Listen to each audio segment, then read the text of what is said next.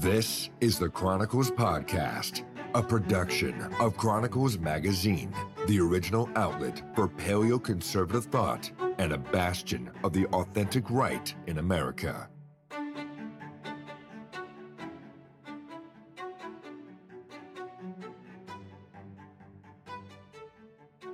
Welcome to another episode of the Chronicles Magazine podcast. I'm Chronicles Executive Editor Edward Welsh, and with me is Chronicles Assistant Editor John Howding. It's our great honor today to have on the podcast America's greatest undercover investigative journalist, no doubt, James Keefe.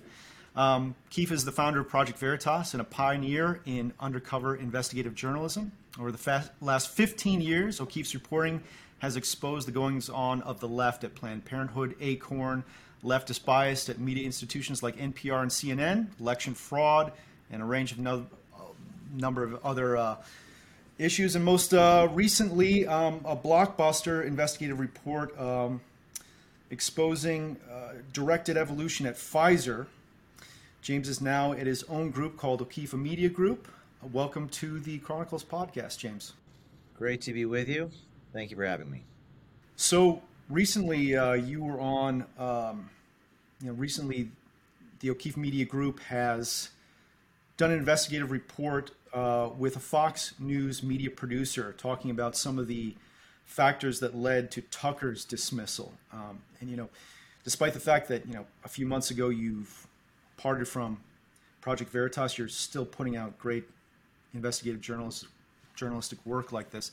Could you tell me a little bit about what you discovered in that interview with the Fox News producer? Because he seemed to be suggesting that it was corporate pressure, potentially this Dominion lawsuit, as well as potential pressure from advertisers that led to Tucker's dismissal. Thank you. That was a nighttime Fox News producer. This was right on the heels of Tucker Carlson's ouster from Fox, and he was talking about advertising pressures that some of the people at Fox that are owned, rather large investors into Fox, also the same large investors into groups like Pfizer. And he was sort of speaking freely about the influences advertising has on Fox News, which is not surprising to anybody. None of the stuff we expose is a shock to anybody, but it sort of confirms the suspicions that we all know to be true. And the biggest revelation that this nighttime Fox producer said he did not know he was being videotaped, the biggest revelation was in regards to the settlement with Dominion and Fox. One of the terms of the settlement was that Tucker needs to go. Fox denies this, by the way, on the record with, I think Axios reported, that Fox vehemently denies that that was one of the terms.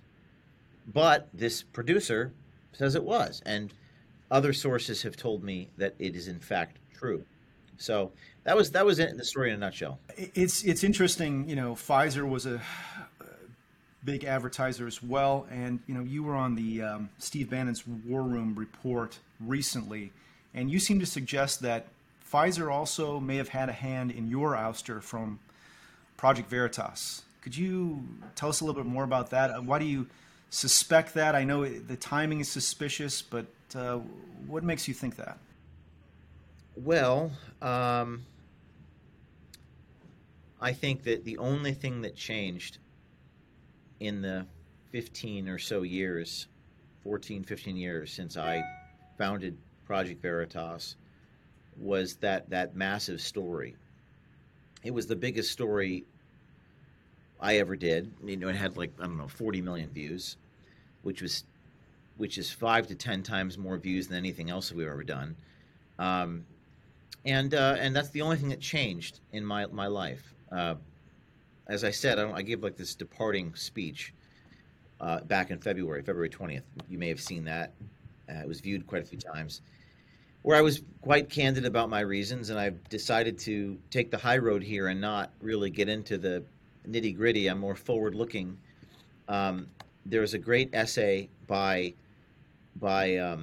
Dr. Robert Malone, and he wrote a piece about this whole episode, and it was called The Institutional Pathology That Removed James O'Keefe. And one of the things Malone wrote in this article was the moment of greatest achievement often carries the greatest risk. What does that mean? Well, he elaborates. Oftentimes, people view me as a liability. What does that mean? Well, it means a lot of things. If you're over the target, if you're getting flack, you're a liability. If you're a risk taker, you're a liability. If and people can question that. In the media business, you guys write a lot about Chesterton, and I know John quotes Belloc a lot. In the media business, you have to look at who owns the media. Who's the owner? Now, in a non-for-profit organization, many people don't know this, but non-for-profits aren't actually owned by an individual. There's a board of directors which governs it. In the for-profit world, like at Fox or CNN, you have a board of directors, you have investors, and if you look at the investors carefully, you notice that the same people own the national media corporations or the largest investors in pharmaceutical companies. So in my case, I don't really want to say much except to say that I learned a lot from what I went through. I never really focused on board governance or board maintenance. I never really thought about these things. I was so focused on, running the organization and doing the stories and raising the funds and raising the funds in order to do the stories. I viewed fundraising as a means to an end. In other words, I didn't view it as the end. I viewed it as a means to doing whatever I had to do. And however expensive a story was, some of the stories cost us $1 million to do. That's okay. I never really focused on board governance, board maintenance, and that's my fault. And I learned something about the way the world is, which I hope will make me a more successful and effective messenger in the future. So yeah, Chronicles is also owned by a 501c3, and so we're in a similar situation. And there's always, it seems to me, from my experience of doing this for the last 5 years, there's always board politics involved, especially if the 501c3 is involved in anything related to politics. But you're in a different structure now, right, for the O'Keefe Media Group. You're privately owned, and you're not relying on donors as much anymore, are you? Could you tell us a little bit more about how you're doing the business differently this time? Yeah, I mean, first of all, I 100% own it from a corporate perspective. I took on no debt to do this. I have a fraction of the staff. At Veritas, we had 70 people.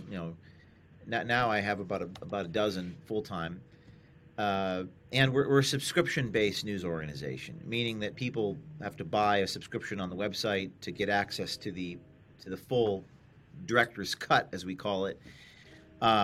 So it's not a non-for-profit. I'm not asking for donations. Now, a lot of people click that subscribe button simply because they support us. In fact, some people have sent us money, even though they didn't get a tax deduction. So there's that aspect. And I've always been concerned about investigative journalism, a business model for investigative journalism. I think it's very difficult to find a business model for the sort of things that we do because it's so damn expensive and so damn litigious. When people are caught, they have a tendency to sue, not because I've done anything wrong or illegal, but because what else can they do? I mean, and they view me as a big, fat, juicy target. Now most people in media, when they get sued, they settle. That's true of CBS News. It's true of 60 Minutes. I mean, Mike Wallace got sued like 100 times in the 1980s. You don't see that on the top of his Wikipedia page. But that's happened with me, and we were spending, I don't know, millions and millions of dollars on lawyers. So it became a little bit unmanageable because I had to raise all this money to pay all these lawyers. How do you solve that problem? I don't know. But my hope is, and my belief is, that with a subscription-based vision, and you do really hard-hitting journalism, enough good people out there, it's like a populist movement, enough good people will support you as long as you do the right thing. That's my belief. I will test that belief now that I am untethered, completely free, Unchained, whatever we want to say it, at o'keefemediagroup.com. You've had a lot of, this ouster after the Pfizer reporting is not the first challenge that you've faced. In 2001, you were raided by the FBI. Early on in your career, you were jailed, I think, was it Louisiana, when you were investigating Mary Landrieu? I just got to imagine that your worldview from when you started 15 years ago, your worldview about the media landscape has changed a lot as all this pressure, state pressure, corporate pressure has come on you. Could you tell us a little bit how your worldview has changed? How do you see the media landscape differently? That's a great question. I mean, I think I'm still going through that as I speak. I don't think I'm yet at the outcome of whatever process I'm going through. There's a lot of introspection. I think I've learned a lot about human nature more so, because I don't think you have institutions and you have human beings that are in these institutions. And are there good people and bad people? Good people do bad things. The line that separates good and evil runs through each and every one of us, right? And we have to understand that. It's always the other guy that's the greedy one, right? Not us. But you really take a look at yourself. You look at the people around you. Power tends to corrupt. Absolute power corrupts absolutely. And, I've known John for many years. I started Veritas. It was very humble beginnings. I mean, it was actually so humble it was an impossible beginning, because I was on federal probation when I started Project Veritas. I had negative equity. I had credit card debt, not a lot, but some. And everyone thought I was crazy. So everyone thought I was crazy. I was in debt, and I was on federal probation. We built it. And then I was arrested, and then I was on a high again, then I was low again. So I've been through these sort of ups and downs in my life. I think it was Nixon that said you can only understand the highest high when you've been to the deepest valley. But I definitely have been a little more disillusioned of late, mostly because I always thought people were trying to help me. I always thought people were good, and they were truly trying to help my cause. When in fact many people that were close to me, I don't think all the people, but certainly a lot of them, were perhaps working to replace me or working to become me, right? I see. And so human ego. I don't think anybody can. Human ego and pride is part of it. There was just okay. Well, that's very interesting. I mean, some people who are cynical would say, people who we do political philosophy, and there's this James Burnham elite theory talks about, and there've been others like Moldbug and others who've talked about the concept of the cathedral, and it's that power will never let anything challenge it for very long. And it seemed like for a long time Tucker was allowed to exist, you were allowed to exist, and continue doing good work, and then just all of a sudden this spring the hammer came down.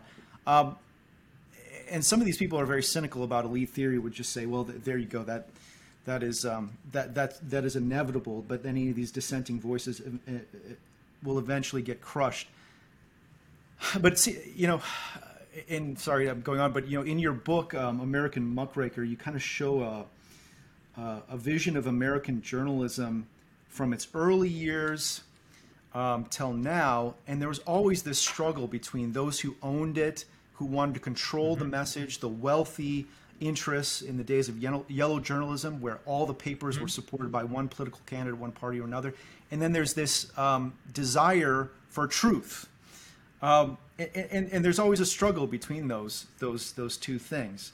Truth doesn't pay the bills a lot of times. Powerful interests want to use it. So.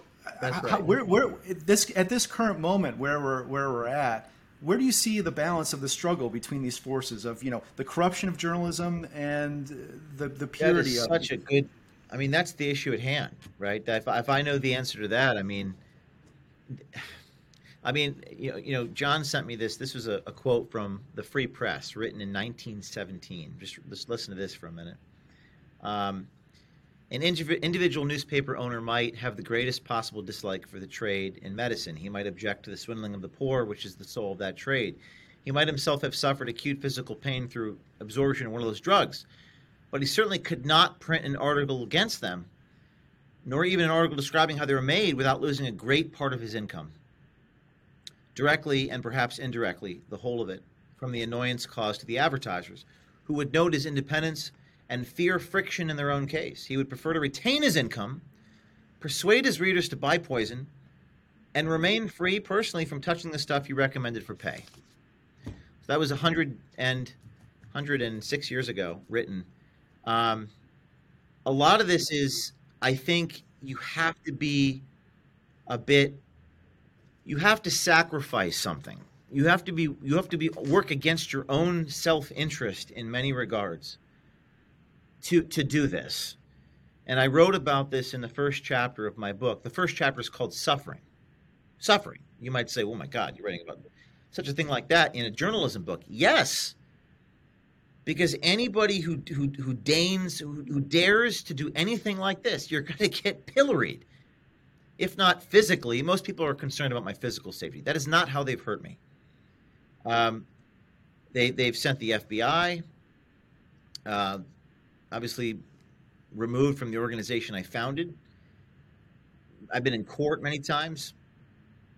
But to your point, I mean, where do we stand right now? The answer is unclear, Edward. The answer is I don't know yet. I'm in the product development phase of my evolution, and I'm very optimistic. I think that this is a good thing that has happened to me, and here's why. Because an investigative reporter is supposed to show the world as it is. And if I have been disillusioned in any way, it's a good thing. Because by removing my illusions, I'm going to do a better job of revealing how the world actually is. I see. That's a very good answer. You know, I'll just tell you a little bit of my background. Is I'm curious about why you decided to take the path you took, because I started in journalism, you know, around the turn of the millennium, the early 2000s, and you know, I was conservative, so I knew I was going into an industry filled with lefties, right? So I specifically decided, you know, I wanted to work for the Wall Street Journal, and eventually I did for a few years. And I decided the best way to do that was just to hide my political affiliation and go through the establishment route, go to journalism school, make the right connections, keep my head down on my political beliefs, and just kind of keep it secret. And hope that would drive me, you know, eventually to a place of power where, you know, I could eventually, you know, be a conservative and be in media. Otherwise, I felt I would be crushed early on.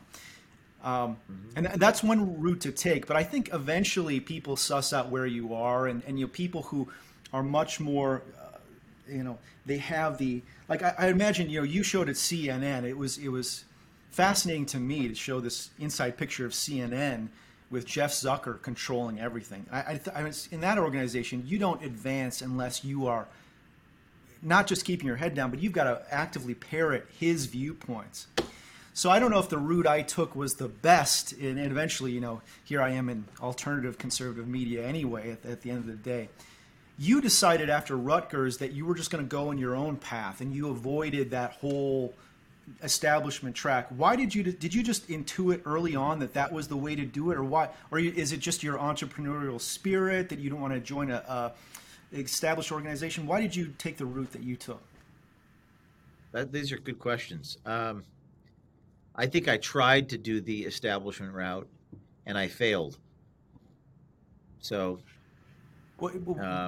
I thought you very early out of undergrad went your own way. Why do you say you tried the establishment route? I did. Well, I mean, at Rutgers, I wrote for the Daily Targum, which was the main campus, you know, newspaper, and I didn't get renewed in my column. So there was that, and I started my own newspaper called The Centurion. It was a monthly magazine. The layout was modeled after National Review, but it was focused on campus investigative muckraking exposés. I guess there's always like this tension in us between wanting to be liked by the powers that be, like the Pulitzer Prize committee, or writing for getting your op-ed submitted to the New York Times. That exists in all of us, right? Probably exists in you, exists in me to a certain degree. It's not zero. But to the extent that that can be reduced to the lowest amount, that you don't care about what they think about you, and you don't need you don't need to be, you know, I've submitted stuff to the Wall Street Journal. They never ran it. And it disappoints you when they don't, right? To the extent that you don't care about that anymore is the moment you become truly free to pursue truth. So the question is, why do we care so much about what CNN says about us, what the New York Times says about us? Why don't the Wall Street Journal run my piece? Why wasn't I renewed at Rutgers for my campus daily? Why do I need that? Why do I want that? That's the inner work that we have to do. Now, you might say, well, why did you start your own thing? Well, I don't know, because everyone always asks me that. Like, what was the original seed that turned this acorn into an oak? Because I wanted to go do the thing. I needed to go do the thing. That was my need. I needed to go expose the professors. And the only way for me to do that was to grab a camera and go do it. Because no one else would let me do it. And I guess I can't work for anybody else. That's obviously clear now. So, but the more important question is, what is it about us that makes us want to be liked and admired by these institutions that are so ostensibly bad and perhaps evil? Why do we care so much? And most of us do. Even I do. Maybe like 2% of me does. Earlier it was maybe 10%. So that part's interesting to me. Now, you mentioned John was one of your early employees, so it's kind of funny now. John is working for us as he's assistant editor of the publication. John was one of your first. What was he? Number 2, number 3? How early in the chain was John? Yeah, something like that. Probably number. I would say like number 3 or so back in 2011 time frame. So, what was it like working with John Howding? Maybe better asking John what was it like working with James. John wrote for Chronicles, recounting his first reporting assignment where he was going after a Media Matters producer, and the guy ended up chasing him down the street. It was a hoot and a half. That wasn't quite the first. There was a couple before that I did when I was still in college, but this was, I think this was the most perhaps memorable. Yeah. That was a great article, and I read that. That was involving a Media Matters executive who John showed up. See, I don't know what John wants me to divulge, but there's no harm in being fully honest, I guess. John dressed up as a Verizon technician and knocked on the door of this Media Matters guy who was just constantly mosquito ankle biting us all the time. So that was more like Gonzo. But John was really good at this, and I think in the last decade I've tried to re-recruit John 3 times, and he's always resisted my entries to do that. John was very talented at this, probably still would be. Like sort of an improvisational acting where you're getting the person to open up. He did a great story on Congressman Moran in 2012. His son was and John met this guy at a Cosi restaurant like minutes before. The most remarkable thing about this video is that most undercover work requires multiple meetings. You got to John, within like 3 minutes of this discussion, after getting a bagel or something, John is getting this guy to open up about how to commit voter fraud and telling him, oh, here's how you forge the utility bank statements so that you don't get caught. Now, he's speaking in hypothetical, but it's still an example of the criminal mind that this guy had. And it was like and it led to Pat Moran resigning from his father's campaign, which is very Shakespearean because he was like the campaign manager or something for field director for Patrick Moran. So that was really great. John was really good at this. There is a, heard you in some of your other interviews. I think recently with Jimmy Dore over the weekend, you were talking about some of the craft behind journalism and how you basically get people to open up by talking about themselves and establishing rapport. There is a craft to journalism, and I hate how people on the right, there is this thing where they say all journalists are terrible. Journalists are terrible, and I know what they mean. They're talking about establishment journalists and all journalism is crap or whatever. But there is a craft to it, a technique to it, and unfortunately, I think too many people on the right think that it's just a left-wing thing to do journalism. I mean, do you see that as a problem? Because I don't see, unfortunately, there's nobody on the right who is doing the work of primary reporting. Most, besides you, pretty much, almost everybody is just doing commentary. These are great points and great questions. I would say most people on the right, the main issue here is people on the left. People on the right are not storytellers. They don't, for some reason, and maybe we can talk about this for a minute, they don't tell stories. They want to opine. It's a power, and politics is about power. Okay, politics is about hurting the other guy so I can get ahead. That's what power people do.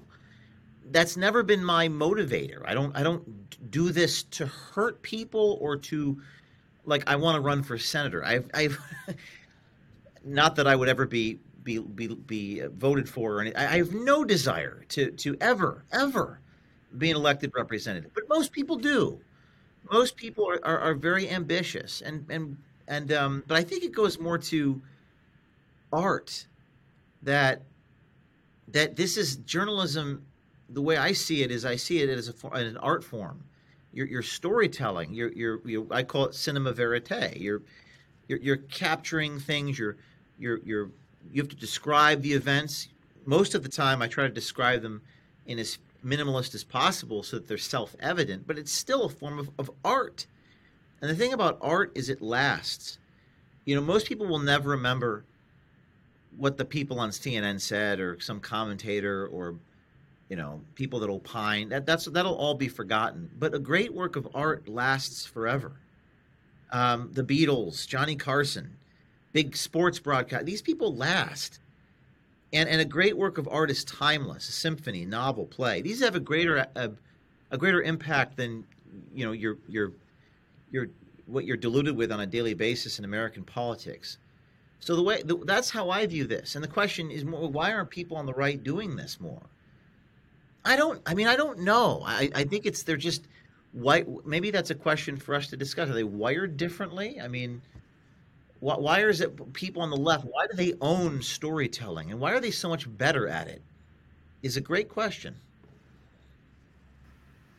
Yeah, I don't know the answer either, but it does seem to be that way, that the people on the right are more driven towards, there may just be a temperamental difference. People on the right go into business, they go into the actual production of material things. The people on the left go towards cultural products. And unfortunately, there's going into material things and more mundane professions is more lucrative, and it gets you more material goods, at least up front. But you end up controlling, if you control the culture, you end up, in the end of the day, controlling everything. And you control the culture through art and storytelling. Yeah, and I mean, I did a thing last year called the PVE, Project Veritas Experience, which was it was a bizarre thing. If you haven't seen it, go to YouTube, type in Project Veritas Experience. It had mixed reviews. Rolling Stone actually raved about it. It was a musical about my life. So it was an autobiographical kind of singing, dancing, lip-singing lyrics to different music, which is like sort of my self-actualization. I'm a very artistic person. I'm probably, one of my advisors says I'm probably one of the most misunderstood men out there because everyone thought I was political, but I was really an artist. And you could say, what makes you that way? I honestly don't know. Is it God? Is it my upbringing? Is it nurture? Is it nature? I'm not a psychologist. But I will tell you that we need more storytelling. And we need good storytelling. And we need people who are motivated by such. I need to surround myself with people who are like that. Those are the people that I get along with. Those are the people I jive with. I do not get along with political people, because the pursuit of that it's all about power.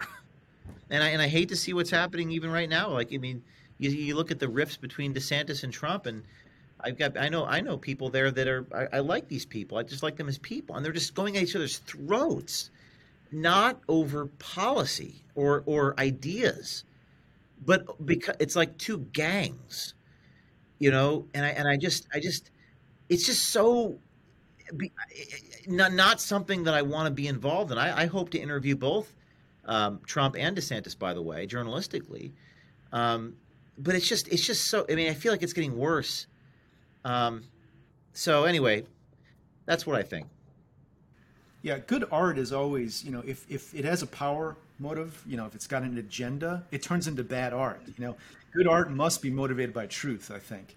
Otherwise, it just seems transparently, that the audience knows that there's an agenda, and it becomes really hacky. The true, the good, the true, and the beautiful. Yeah. Right.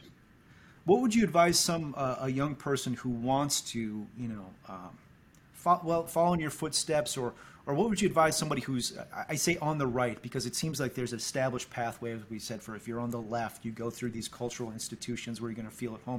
But if you're on the right and you want to get involved in doing this kind of either journalism or cultural product from a conservative perspective, what would you advise a young person today? I would advise them on the Nike slogan, just do it. I would advise them, you can learn more on the job in a few weeks or a few months than you can learn in all the years of school and even books.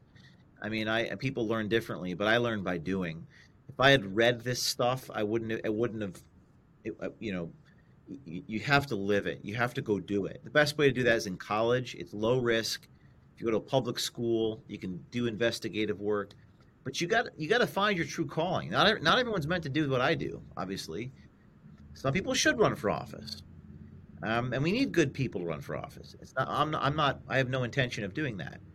But you got to find your calling by trying it. I mean, Edward, I went to law school, I dropped out. I went to business school, I dropped out. I tried these things, and it wasn't for me. But I would advise you to go grab a camera. We live in the age of video. Instagram did not exist, 12, 13, 14 years ago when I started this. AI is now taking over. We don't know where that's going to be, but we need truth tellers. We need brave people. We need brave people that have a conscience and have integrity, and will do the right thing. This is like a cliche, but being a nice guy and being a good guy, it's been said, not always the same thing. We need good men. We need good people to do the right thing and to take a stance. And increasingly in the face of overwhelming voices that are telling them that they're the problem. So listen to trust yourself, go out in the field, whether it's a camera or a pencil, probably a camera, go out in the field and just give it a try. And trust your own instincts is probably my biggest advice for the young person out there who's being inundated with voices telling them not to do this. And now your organization is actually giving out cameras to people. You're going the citizen journalism route, right? I mean, could you tell us a little bit more about that? What are you doing there? Well, my vision is to decentralize journalism. Basically, do for the citizen journalists what Uber did for the driver. So I think that institutions are becoming increasingly problematic as messengers. So what I intend to do is harness an army of citizens and empower them to go tell their own stories. So I'm going to be teaching them. We are going to be teaching them how to do this. We actually filmed a few of these master classes. I'm calling it the O'Keefe Academy on ethics, law, technology, how to tell a story, how to communicate your story. We're gonna be producing these. We're gonna be finishing them this month, and then we're gonna be putting them behind our paywall at O'KeefeMediaGroup.com for $20 a month. You can get access to this, and then you can go do it yourself. I have shipped out a few hundred cameras. Many of the people on my list buy their cameras on Amazon, and then I just direct them. I say, here, go to this place, go to that place, because I think they can take one man down, but they can't stop an army of people. I've been saying that for years. So that's my intent, is to kind of create an army of thousands of, camera holding truth seekers, give them a little training, and decentralize journalism, and offer most of our good stuff behind our paywall, so that people have to pay to see it. I think people will pay to see it. I think if people pay to see the other stuff they're seeing, I think they'll pay to see the filet mignon of investigative reporting. I was just going to ask, if you want to support somebody else in doing this, but you yourself do not feel comfortable doing it, or you yourself do not want to wear a camera and do the actual investigative work, is there a way that you can support somebody else or sponsor somebody else in doing it? Thank you. There is. On our website, o'keefemediagroup.com, which we're launching the back end this end next week, you can just, there's an option there. Our cameras are quite expensive. The good ones are expensive, $600-700. You can just support us there, and we'll send a camera. We had 25 people sign up on our website just in the last week to be citizen journalists, and they want to be sent cameras. One could say we have a kind of monopoly on what we do. I mean, we get diluted with tips every day. Hundreds of people want us to go investigate this and that. So please do go to o'keefemediagroup.com and sign up. And if you're philanthropic, purchase a camera and we'll send it to someone. There's an option on there for you to do that. Thank you for bringing that up, John. Is this program open to anyone? Can anybody sign up for this, or is there any sort of barrier? There is. I mean, we can't ship out the $700 cameras to everyone. There's a process where I have a team of people that curate the information, and looking at it, determine, okay, this person probably should be sent, this person should not. Generally speaking, and this is I'm making very complex, very simple. As long as you don't do anything stupid and you're not insane, we'll send you a camera. So I'm just making a very complex problem. As long as you're not insane or have a really, really stupid idea, we'll help you. And we don't break the law. 38 states it's illegal to record. 12 states it's problematic. So you have to be aware of that. You have to sign a waiver. But the vision is to basically open this up to everybody, and to put it back on the people, because everyone wants me to go out and do everything, and I say I can't do everything myself. I just can't. People actually have grown to resent me oftentimes for not doing everything, which is interesting. It's actually kind of unique to me, I think. People kind of expect me to do everything. I can't do everything, but what I can do is empower you. And so I say, how about you go into that school board meeting? How about you go into that government bureau? How about you go into that corporate board meeting and be the journalist? Put it back on the citizen that's asking me. And some people are willing and some people are not, but we'll find the ones who are. Do you publish, edit, process, and publish the result of the citizen journalism stuff on o'keefemediagroup.com, or is it something else? Or do you allow them to put it on their own channel? Well, right now we're in the product development phase of that very question. So we don't know how it's ultimately going to shake out. But my vision is that right now we're curating and publishing it. We are doing it. There was a girl in Minnesota 3 weeks ago, who recorded, this is at a Catholic school in Minnesota, this is a college, and she recorded that one of the officials was saying that, well, when the transgender person comes to the dorm room, we want to keep that secret from her roommate. We don't want to tell the person that this person is indeed transgender. Now, that was recorded by a student, and they shipped us the footage, and we paid her $1,000. So ultimately, we curate, we edit. And you might say, well, how can you be everyone's editor, James? That seems like an overwhelming task. Well, seems like a nightmare. It's a lot easier to be curating information than to be trying to go out and collect it. I mean, because what I have to do is curate it, collect it, and curate it is much more difficult by a factor of 100 than simply curating it. I've become pretty good. We've become pretty good. My team and I have become very good at quickly establishing what a story is and what a story isn't. And most of what we get is, I'm sure you've seen it, both of you, in your inbox, just thousands of pages, hundreds of pages of documents, boxes of documents. And I say, guys, if nobody's going to read any of this stuff. If you can't explain to me what it is in 30 seconds or less, it's not a story. So this woman in Minnesota going, shh, don't tell anybody. That's a story. And you can pretty much figure that out in about 2 minutes. So part of my challenge is actually teaching these citizens how to communicate and how to, in the internet era, in the era of Instagram and TikTok, how to take complex information and make it quite simple. So the bottom line is, we can do it. We are doing it. These are good problems to have. If it becomes so overwhelming, then we'll cross that bridge when we cross it. Well, thanks so much for your time, James. It's been a pleasure. We wish you the best, and thanks again for appearing on our podcast. Thank you both, and keep up the good work.